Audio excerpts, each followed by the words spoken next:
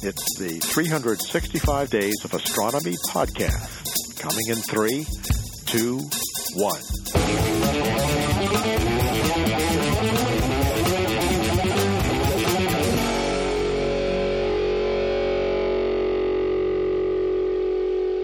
Astronomycast, episode 565, When Worlds Collide. Welcome to Astronomycast, our weekly facts-based journey through the cosmos, where we help you understand not only what we know, but how we know what we know.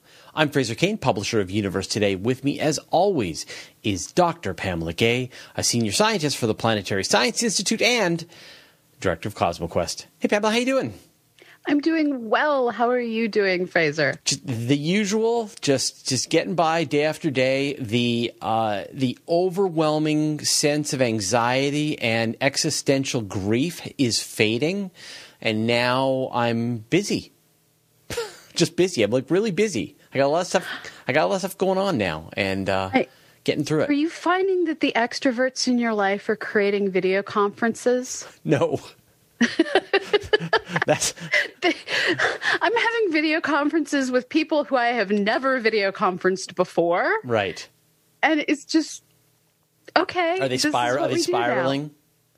Yes. Yeah. I think, again, as the extrovert of this pair, I definitely am getting that process out of me because I do Astronomycast, I do the Weekly Space Hangout, I do all of the other interviews and shows that I do. Plus, I'm hanging out with my son and I'm hanging out with my wife, and I went for a walk with a friend of mine the other day. So I'm sort of filling all that in, but I happen to live in a fairly wide open space, so I can, we can get out a little more safely than I think a lot of people out there. So I can just imagine friends, hunker down in New York City making these calls. Miserable. Yeah.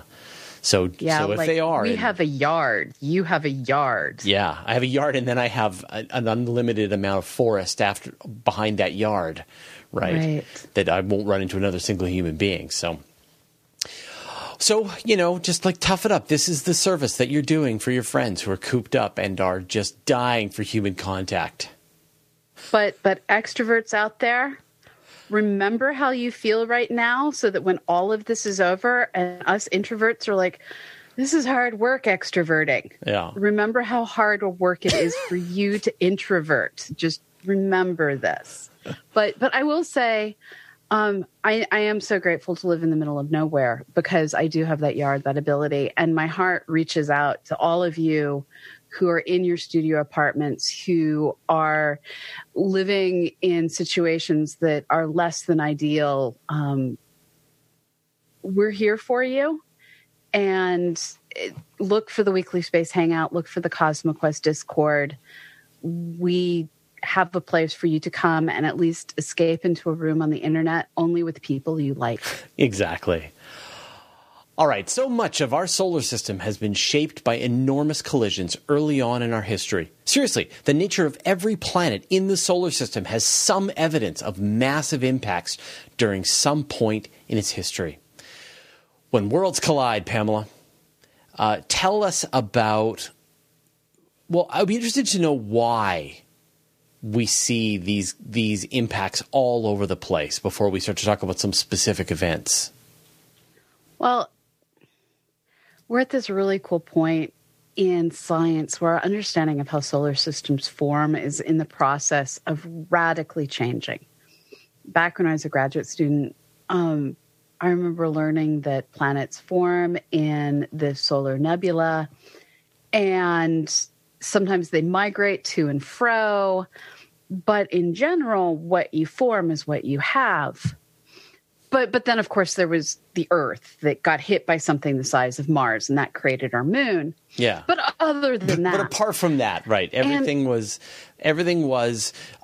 standard. It all just formed in place. Exactly. The Earth was different. Yeah. Yeah. But then we started to evolve this idea to include... there was this great heavy bombardment, and the Nice model came up to explain how our solar system at one point had a resonance between Saturn and Jupiter that was responsible for flinging everything hither and yon. Uranus and Neptune went out to the outer solar system. Switch places. And the inner solar system, we just got beat up. We got beat up by the giant planets. And so that was the first major of evolution of how did we get to where we are. And then suddenly, in the past year and a half, there have been a series of press releases that are basically saying, okay, now that our computers are getting better and we're thinking about this a little bit differently, Jupiter's core is really too fluffy. And that was the actual word, I kid you not, they used. Jupiter's core was too fluffy. How do we explain this? Okay, well, see, I mean, how do we even know how fluffy Jupiter's core is supposed to be? And then how do we measure how fluffy it is today? Well, so computer models can tell us how fluffy it should be. And because we had Cassini at Saturn, these things should scale politely. So what we see at Saturn, we should see at Jupiter, just scaled differently. And we didn't. Saturn and our models happily matched one another in terms of having this nice dense core that could have then attracted all of the gas particles around that dense core, building up this gassy world. It all was consistent and made sense. We can figure out the density profile of an object by looking at its moment of inertia as it rotates. A moment of inertia is a fancy pants way of saying how much of its core is located in its center versus in its outskirts. And we can see how the moment of inertia affects rotation with the standard example is ice skaters. They put their arms out, they slow down, they bring their arms in, and you're no longer sure how they're standing. Right. Well, you can do the exact same experiment rolling cans down an incline. Take a can that just has the weight around the outskirts of the can. Take a can that is equal density throughout the entire can. Take a can that you have suspended a core of material in the center of the can. Send them all three rolling down that incline, and they'll actually go down the incline at completely different rates because of the moment of inertia. They have to roll. They can't slide because sliding is just gravity, and that's a different result. But as long as they're rolling, you can see their difference in behavior based on the profile of the content inside them by how they roll. Well, with planets, we look at how spacecraft go around them and how they go around themselves. And by looking at the detailed nuances of rotation, these flybys that we get allow us to get at the moments of inertia of these worlds. And when you happen to have a spacecraft that hangs out for a long period of time, you can measure in detail the moment of inertia of a world. Right. So, I mean, we've always talked about this, that figuring out the mass and density of some object is very difficult unless something is orbiting it. Exactly. And once you have something orbiting it, for example, a spacecraft that you've sent to it, then that has all kinds of, that has all kinds of really good sensitive instruments on board, unlike Ganymede, boring Ganymede. Which is really slacking off. You've got a way to really measure the exact behavior of the planet itself that your spacecraft is orbiting. Absolutely stunning. So then, based on these measurements and the fluffiness of the core, what do they think happened to Jupiter? Well, there's this really cool model that was put together where what they looked at was if you have a still forming but fairly well-formed Jupiter, and then slam into it violently with a many Earth-massed object, what does that do? And effectively what it does is it inserts a whole bunch of energy, and that heat fluffs up that core that had just condensed down, but the heat makes it more energetic and allows it to poof back up. And so by slamming something into it, adding energy to the system, it's a way of just increasing the volume the core takes up, lowering its density, and, well, fluffy. And is this a temporary thing, or would it it's lasted this way for billions of years. So what kind of an object must it have taken? Like another object, a planet, like something Saturn size, something Earth size, something Neptune, like big though, right? I mean, Jupiter is big. It would have been between Earth and Saturn in size. Wow. And this is the thing that we're now starting to realize is there were a bunch of these multi-Earth mass things in the outer solar system careening around that weren't given the chance to stay planets. Right. Like how long, from if the solar system formed, say, 4.5 billion years ago, how long until most of these objects were scooped up and merged together into other things? Well, it looks like our universe was pretty settled down by 3.5 billion years ago. So there would have been the early days of duck and cover, but without Saturn and Jupiter purposefully thinking things around with their resonant orbits. And Jupiter probably got fluffed up before the Great Heavy Bombardment. So this was while things were still forming, it just happened to careen into something else. And thus it got fluffed up in its early days. And as it settled down, it kept that overly large core. So we know about the Earth and that the formation. We've talked about this on many episodes. So we'll just take this that everybody knows that the Earth was smashed by a Mars-sized object early on in its history and created the Moon. So we know about the Earth. We know about this new evidence of Jupiter. What else do we see as evidence in the solar system for these kinds of gigantic collisions? Well, another case is Uranus. And we've always known that something weird probably happened to Uranus because where most objects in our solar system orbit such that if you took your right hand and curved it around the world, your thumb points up through its north pole and your fingers are pointing in the same direction the world is rotating. And this is consistent. North is up. Following the sun, everything is going around and around the same direction is pretty consistent. And the variations in tilt we see are generally minor. Jupiter, which is the largest object, the hardest to tilt, has the smallest tilt. Our own Earth is 24-ish degrees. Mars, I believe, is 29-ish degrees. But Uranus is 98 degrees tilted over from what you would expect compared to the sun. Its North Pole got flipped below the disk of the planets. Yeah, ever so slightly. Those of you recalling your trigonometry recall that there is 90 degrees in an angle. And so for it to be, you would expect that you would measure the angle that it's tilted over somewhere between 0 and 90 degrees. And yet astronomers measure it at 98 degrees, meaning it is completely that, we measure it from that North Pole, and that North Pole is flipped right over. So what happened to Uranus?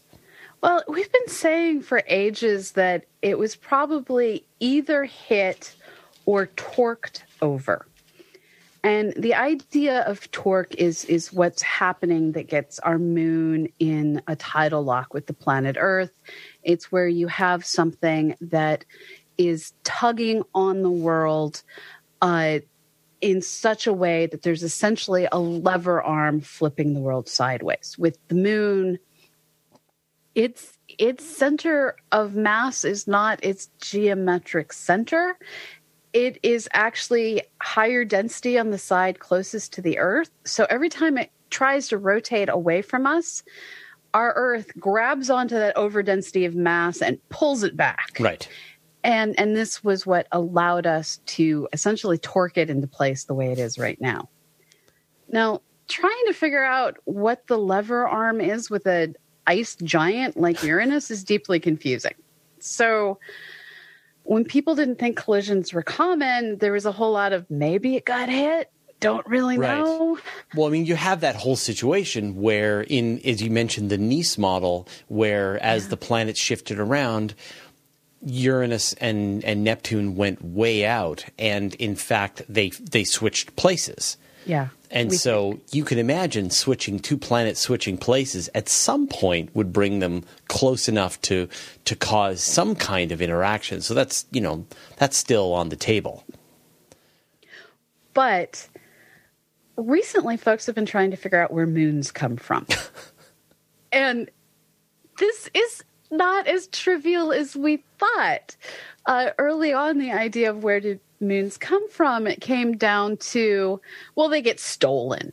Mars stole Phoebus and Deimos. Of course it did. Yeah. And they form in situ. Look at Jupiter and the Callisto, Ganymede, Io, Europa. These worlds formed in essentially a mini solar nebula. And we use ALMA. We can actually start to see the eddies in solar systems forming around alien stars, where it looks like this idea plays up. And so we basically had two ideas. They are stolen, or they form in place.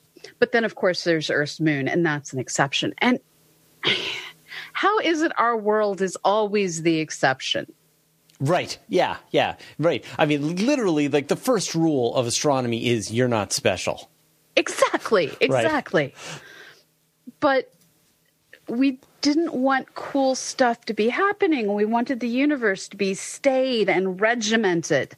And the universe doesn't care what we wanted. It's going to do whatever it's going to do. And so a team of scientists working through trying to model the formation of moons couldn't make sense of Uranus, because here's a world that has tenuous, wispy rings of material. It has far-flung moons. The masses make no sense. If you look at it as it all formed in situ or was stolen. Now, if you add the third option, which is you take a many Earth mass icy planet. So take Pluto or Triton and make them multiple times the mass of the Earth, which is consistent with the object that we think is out in the Kuiper Belt that Michael Brown is searching for. Yeah, so planet 10, planet 9. Right, planet 9. However you choose to number it, imagine it had a self-destructive sibling that 3 to 4 billion years ago, maybe 4.5 billion years ago, rammed itself into the young Uranus, broke apart, shattered, spewed vaporized material in all directions. Well, the thing is, when our Earth got hit by Theia, that Mars-sized object and everything splattered. So the rock that we have here at Earth, it solidifies at a much higher temperature. And this changes the rate at which things are able to solidify. Out in the outer solar system, you have everything getting vaporized, but then it solidifies at an even colder temperature, and that changes the rate. And that extra time that was gained by the fact that you're in a colder part of the solar system and this stuff cools to solid at a colder temperature, it all played out so that Uranus was able to suck in all of the vapor, except for a little bit that was left in the outskirts where rings formed. Right. And a few big chunks that became moons. And possibly, and I know as well that in fact it might have taken several of these torquing events to actually complete this process of throwing Uranus totally over on its side. That it might have been not just one, but actually a bunch of these events, one after the other, as Uranus scooped up all the material that was roughly in its orbit. And this is where what matters is a combination of where did the blow hit and what was the difference in velocities. So this is one of those really frustrating things where there's multiple ways to get at how Uranus is tilted on its side. Yeah. But the easiest way to account for the rings, the moons, and the tilt is one massive object coming in, smash, hitting it with a glancing blow, tilting it over, shattering, creating the rings, the moons, all of that at once. Now you mentioned Uranus. We talk about something having 98 degrees, but that is not the most tilted angle in the entire solar system. There's another place that's even weirder. Yeah. Or equally weirder. Anyway, let's not make them fight. They're both weird. Venus was designed for the left-handed people in our solar system, and as a left-handed individual, I am pro-Venus. So as long as you measure Venus's orbit using your left hand and not the right hand like you do for pretty much every other body in the entire solar system, then Venus is doing fine. Exactly. Yeah. Either that or it's just doing thumbs down. Thumbs down. So again, the way we do this is it's supposed to be with your right hand. You wrap your fingers in the direction of rotation of the world. And when you do this with the Earth, you end up with a moderate tilt. Gives us the seasons. We're happy. With Venus, you have to tilt your arm upside down. Thumbs down. Thumbs down. Thumbs down. Yeah. Venus is giving us a thumbs down. And not only that, but its rotation rate is totally off. We expect certain rotation rates based on conservation of angular momentum of the whole darn solar system.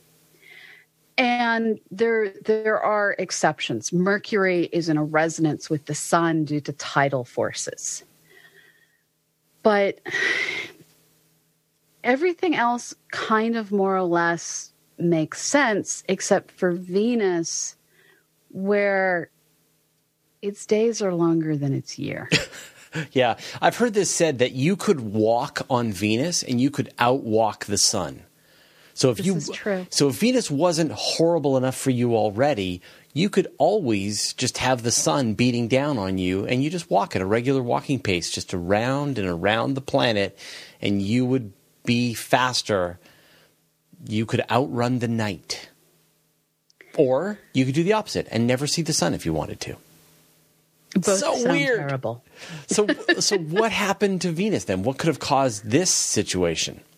And a few years ago, I would have said, well, there's models that think it could have been brought about by a combination of torques from the planet Earth and its orbit around the sun, that maybe it was collided with. And because we don't have enough data, I still can't tell you except that if Venus follows the pack, it got hit as well. And the question is, when and by what? And Venus is one of these worlds that the more we look at it and the better our computers get, the more variables we're allowed to include in our models.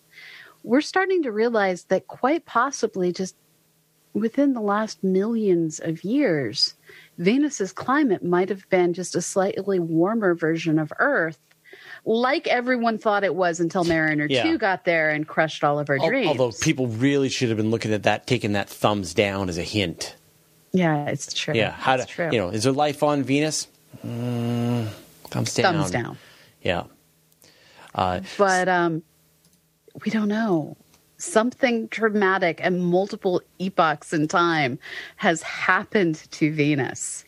So again, possibly, I know astronomers have absolutely worked out models where something big smashed into Venus, rolled it over.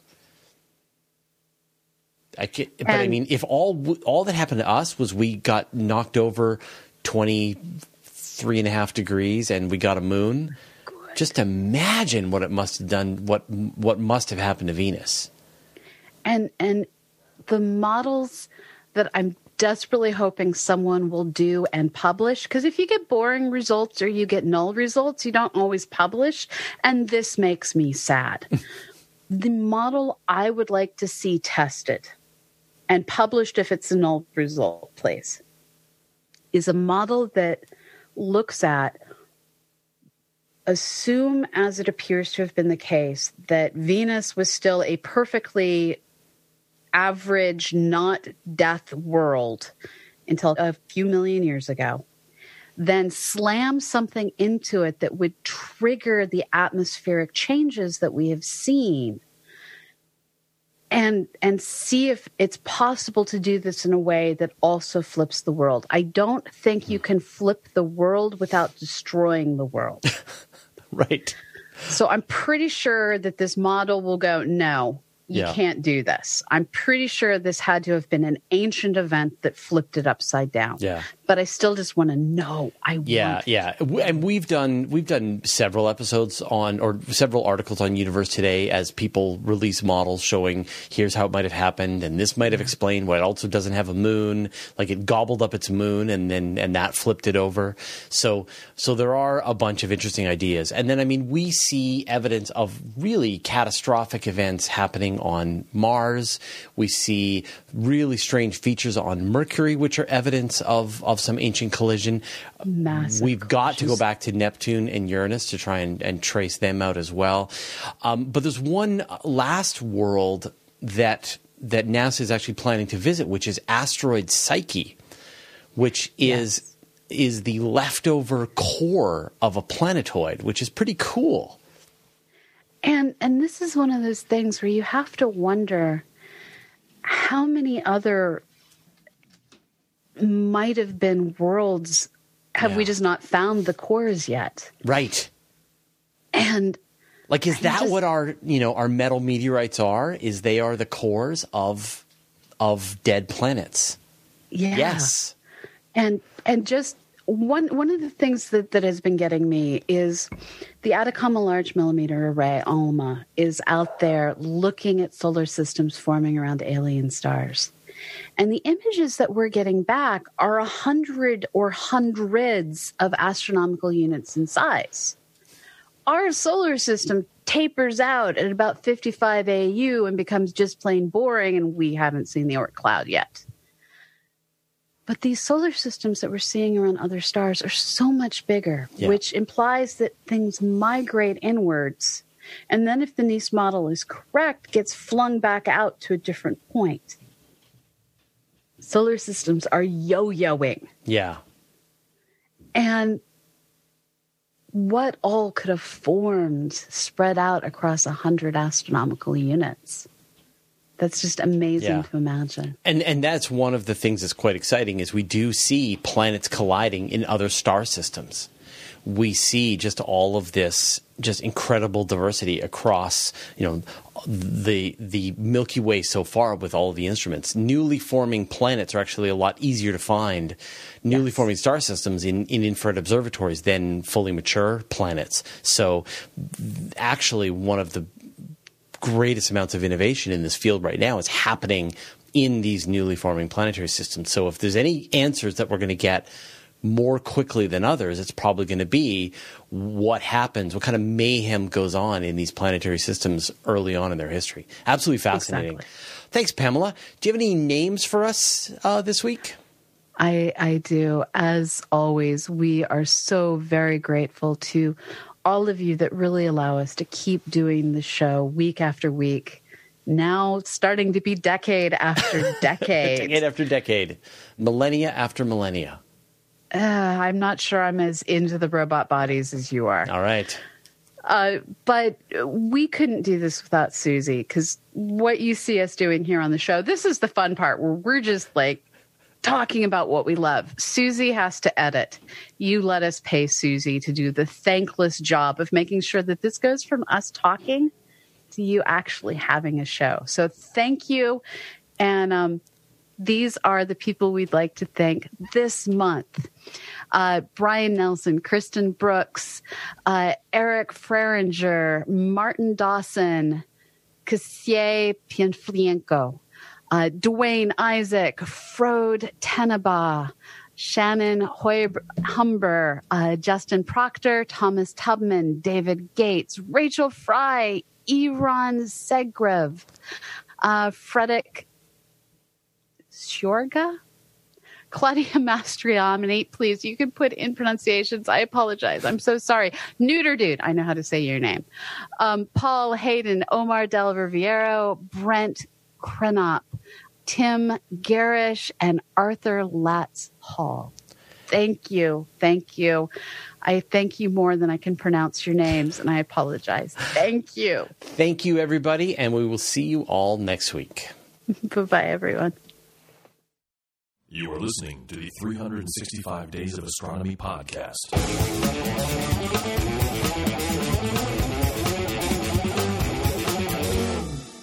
Cool.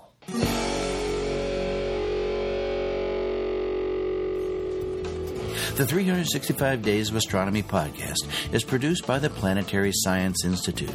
Audio post-production by Richard Drum. Bandwidth donated by Libsyn.com and Wizard Media. You may reproduce and distribute this audio for non-commercial purposes.